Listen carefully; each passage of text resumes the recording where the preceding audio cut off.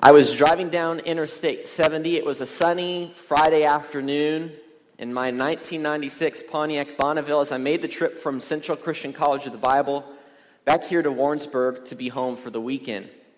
And as I was driving along, the warning chime on my car went off, signaling that I was running low on fuel. Well, this car didn't have the fancy technology where it said this is exactly how many miles you can go until you run out of gas. But surely, I thought, I could make it to exit 49, the 13 and 70 junction there in Higginsville. And so I pressed on.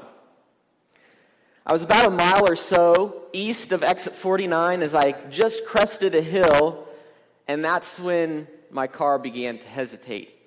It began to shudder. And suddenly this fear came over me that I am out of gas on a busy interstate and I have to pull off the side of the road, and somehow I was going to have to walk a mile and get some gas to come put in my car. So I quickly reached down, shut off my air conditioner. I don't know if that saves any gas, but I was trying to do anything I could to limp along and make it there. So I coasted down the hill. There's a slight curve to the left, and I started coming up the off-ramp. And so I looked to my left, and there were no cars coming. So I didn't stop. I was low on gas. I was running on empty, so I turned the wheel to the right as I went through the stop sign. And as soon as I went through the stop sign, my car died. So with no power steering, I grabbed my steering wheel and pulled hard to the right side of the road. And when I came to a stop, this was my view out my passenger window. So close, yet so far. So I turned the ignition, nothing. On the second turn of the ignition, the engine fired up, so I put her in gear, floored the gas pedal to get every last drop of gas that I could, and as I turned into the gas station, the engine died. But luckily, I had enough momentum to pull alongside a gas pump. You see, running on empty isn't necessarily something we would say is fun and exciting. It can be scary. It can bring a fear over us because we don't have any control.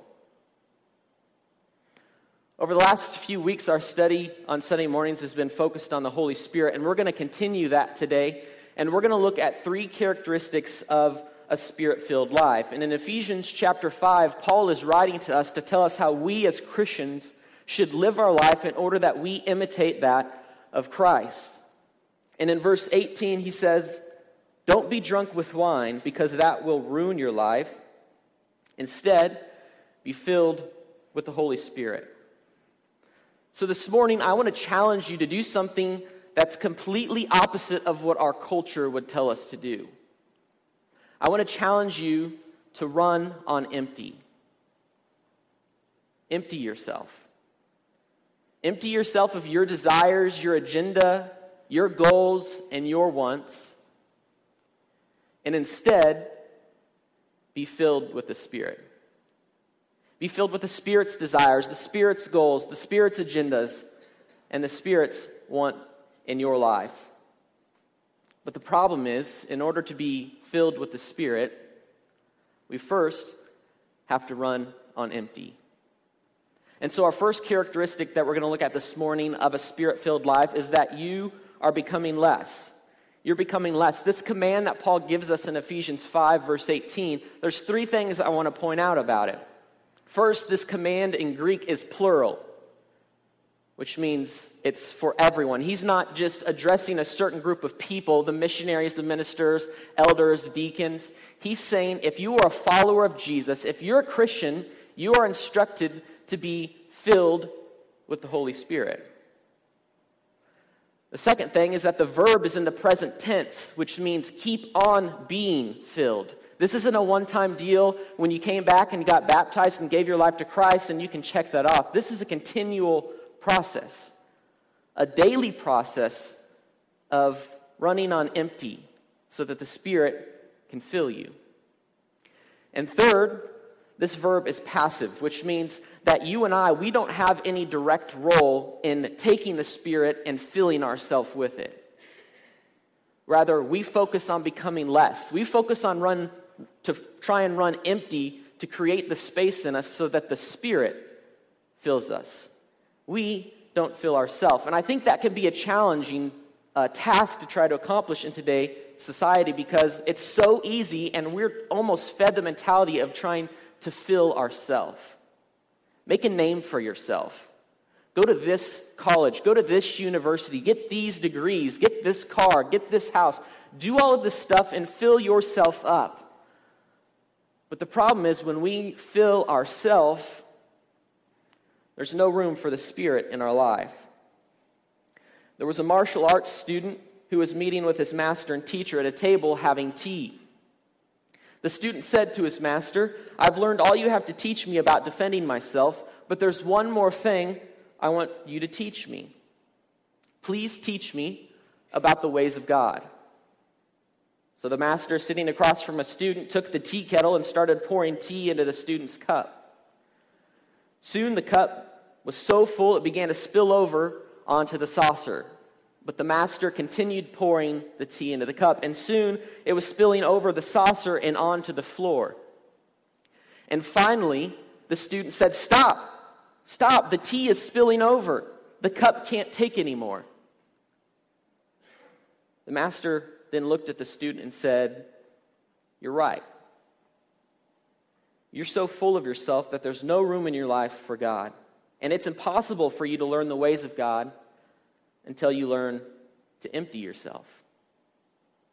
And see, John the Baptist understood this. And in John 3:30, he says, "He must become greater and greater, and I must become less and less." It's a constant struggle because of our sinful nature to stop filling ourselves. And instead, we need to focus on decreasing our wants, our desires, sacrificing those so we can create space for the Spirit to fill us. So what do you fill yourself with? What do I fill myself with? Do we fill ourselves with things of this world? Or instead, are we focused on emptying ourselves, becoming less so the Spirit can fill us? D.L. Moody said, "I believe firmly that the moment our hearts are emptied of pride and selfishness and ambition and everything that is contrary to God's law, the Holy Spirit will fill every corner of our hearts. But if we are full of pride and conceit and ambition and the world, there is no room for the Spirit of God. We must be emptied before we can be filled." So as we become less, as we empty ourselves, we create space in our life daily for the Spirit to fill us. And when the Spirit begins to fill us, it can start to transform us. And that's the second characteristic of a Spirit-filled life, that you are being transformed. Paul, again, tells us, this time in Romans chapter 12, verse 2, he says, "Don't copy the behavior and customs of this world, but let God transform you into a new person by changing the way you think. Then you will learn to know God's will for you, which is good and pleasing and perfect." You see, I think Paul understood how easy it is to focus on ourselves and to begin to fill ourselves. And he warns us, don't copy the customs, don't copy the ways of the world. But instead, let God, through His Spirit, transform the way you think. Transform the way you act. Transform the way you speak. And I wonder if we called in each of our closest friends that's known us for some time, and we asked them, "Have you seen the Spirit transform my life?" what they would say. Has the Spirit transformed your life this week, month, year? Over the past 5 years, has the Spirit done any work in your life to transform you? John D. Rockefeller Sr. was a strong and husky when he was a youth. And early on, he was determined to earn money. And he drove himself to the limit. And at the age of 33, he earned his first $1 million. At the age of 43, he controlled the biggest company in the world.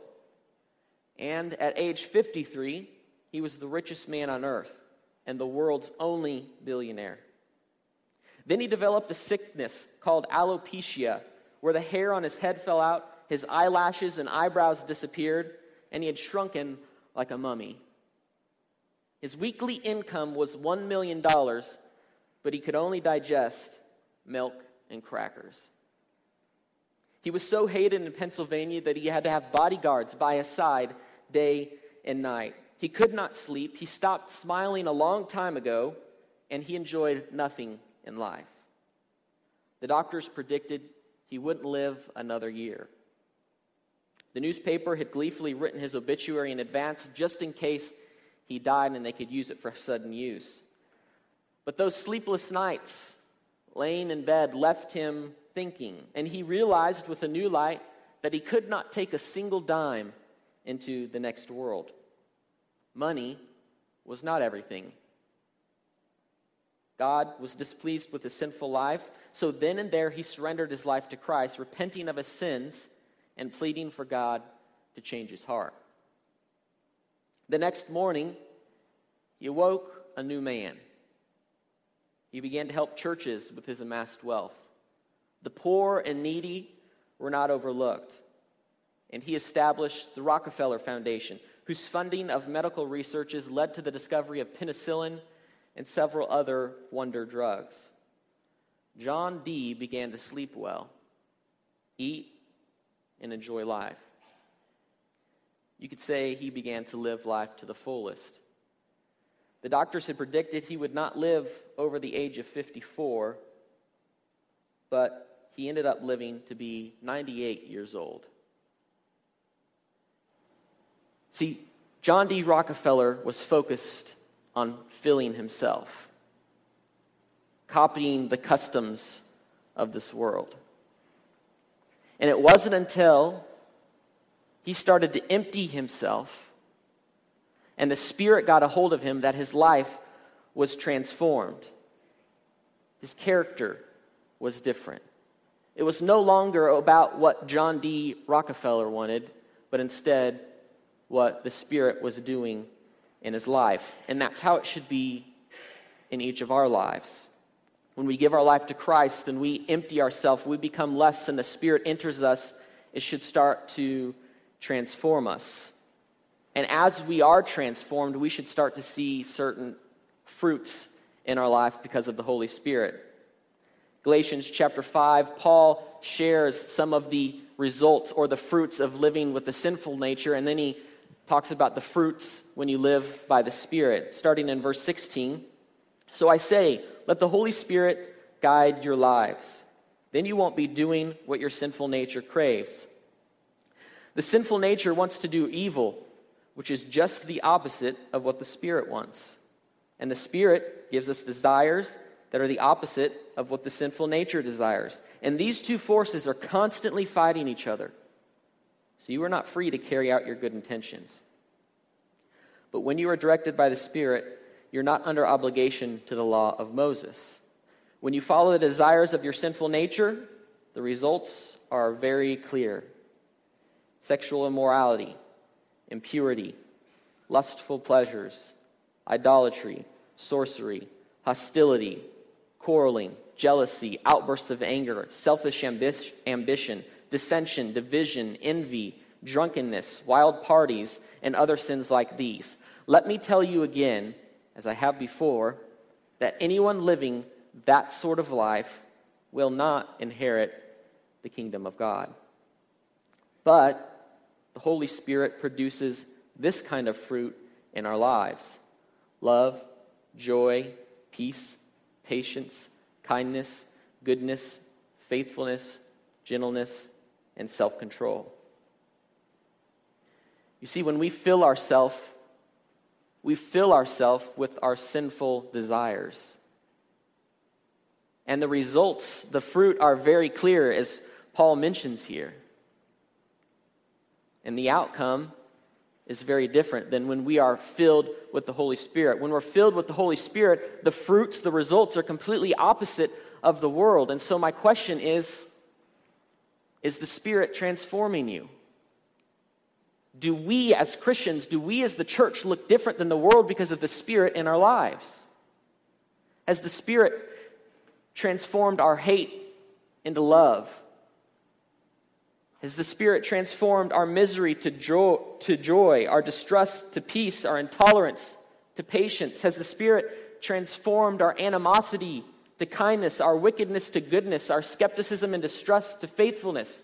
Has it transformed our uncontrolled strength to gentleness and our impulsiveness to self-control? Are we following the customs of this world, or are we letting the Spirit enter our lives and transform us? See, Paul experienced this transformation in his life. Paul, once Saul, was against the church.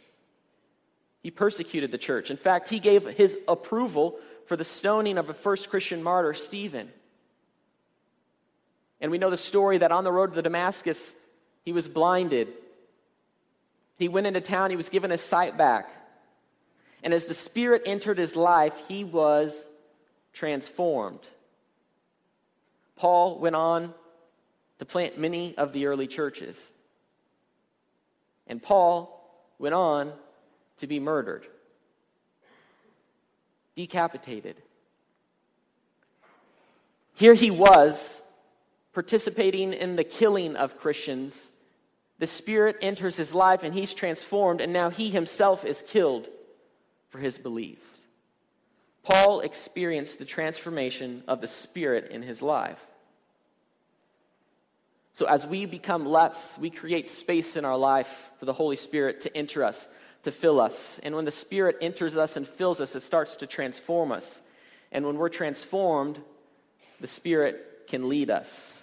And that's the third point of a Spirit-filled life, is that you're being led. Just a few weeks ago during the communion thought, Justin Danielson shared his story about when he was ministering at a church in Texas.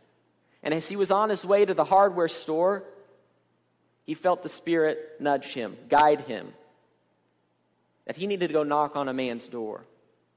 And so he did. And sometime later, the man told him, right before you came to knock on my door, I was getting ready to take my own life. The Spirit wants to lead us. Romans 8:14, Paul again speaking, for all who are led by the Spirit are children of God. Again, if we're children of God, we're instructed to be filled with the Holy Spirit so we can be led. Picking up off of Galatians chapter 5, verse 24, where we left off, Paul again says, those who belong to Christ Jesus have nailed the passions and desires of their sinful nature to his cross and crucified them there. Since we are living by the Spirit, let us follow the Spirit's leading in every part of our lives. When we empty ourselves, the Spirit can then begin to lead us. I still remember sitting down at McDonald's after I ordered my meal, and I knew something was up. Something was just a little different. But I didn't know what it was, so I was a little bit nervous. And so as I unwrapped my cheeseburger and was a couple bites in, sitting across from me, he said, well, Steve, that's what he called me, we're moving. I thought, what? You're moving? My youth minister, and at that time my coworker, Bob Bacon, and his family were moving. And that didn't make any sense because he and his wife's family were here in Missouri. They grew up here. They had 3 small kids involved at the church. Why would you move halfway across the country to the big city of Boston? And he said, at the time, in the upper room with the high school students, they were doing a series similar to what we're doing, talking about the Holy Spirit. And he said this, I can't expect my high school students to follow the leading of the Holy Spirit if I'm not willing to do it myself. When the Spirit fills us, it transforms us, and it will lead us to places we never imagined. Now, do I think we're all going to be led to go overseas and be missionaries? No. Do I think we're all going to be called and led to move halfway across the country to be ministers? No. But I do know for a fact that we're all being called and led across the street to talk to our neighbor, across that hallway at work to talk with the coworker, to that other lunch table in the cafeteria to talk with that person that always sits by themselves, to the line at the supermarket to talk with that cashier. The Spirit wants to lead us and guide us, but the question is, are we listening? Before refrigerators, people used ice houses to preserve their food. Ice houses had thick walls, no windows, and a tightly fitted door. In winter, when streams and lakes were frozen, large blocks of ice were cut and hauled to these ice houses and covered with sawdust. Oftentimes, the ice would last well into the summer. One man lost a valuable watch while working in an ice house. He searched diligently for it, carefully raking through the sawdust, but he didn't find it. His fellow workers also looked, but their efforts, too, proved futile. A small boy who heard about the fruitless search slipped into the ice house during the noon hour and soon emerged with the watch. Amazed, the men asked him how he found it. "I closed the door," the boy replied, "laid down in the sawdust, and kept very still. Soon, I heard the watch ticking." Oftentimes, we don't hear the Spirit speak because we do not listen well enough. And I wonder sometimes if we even expect the Spirit to lead us. Do we wake up each morning wondering what type of adventure the Spirit's going to take us on?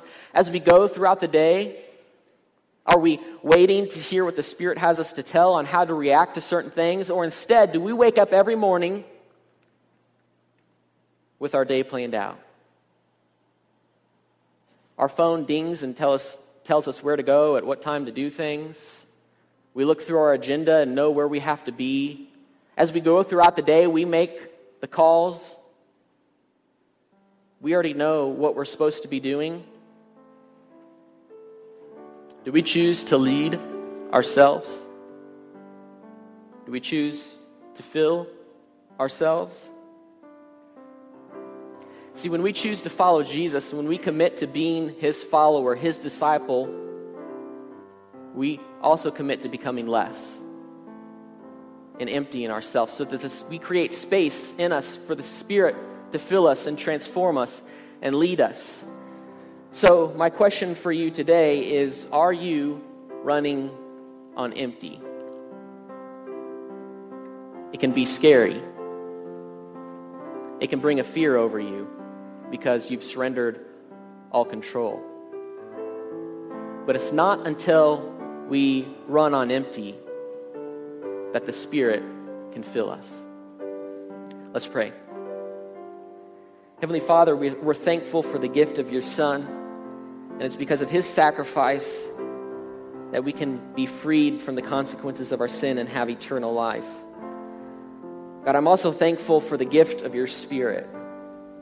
Well, oftentimes it's a forgotten God in our life. I pray that this series has helped us become more aware of the Spirit's presence in the world and in our lives. And that this week we'd focus on becoming empty, becoming less so that you can become greater. Your Spirit can fill our lives. In your Son's name we pray. Amen. This week, I hope you'll focus on emptying yourself, on becoming less, and expecting the Holy Spirit to lead you and guide you throughout every single day. But some of you, maybe you haven't made the decision to follow Jesus and be baptized. The Spirit is important. Paul, again, Romans chapter 8, verse 9 says, "And remember that those who do not have the Spirit of Christ living in them do not belong to Him at all. If you haven't chosen to have Jesus as your Lord and Savior and be baptized for the forgiveness of your sins and the gift of the Holy Spirit, now is your opportunity. Let's stand.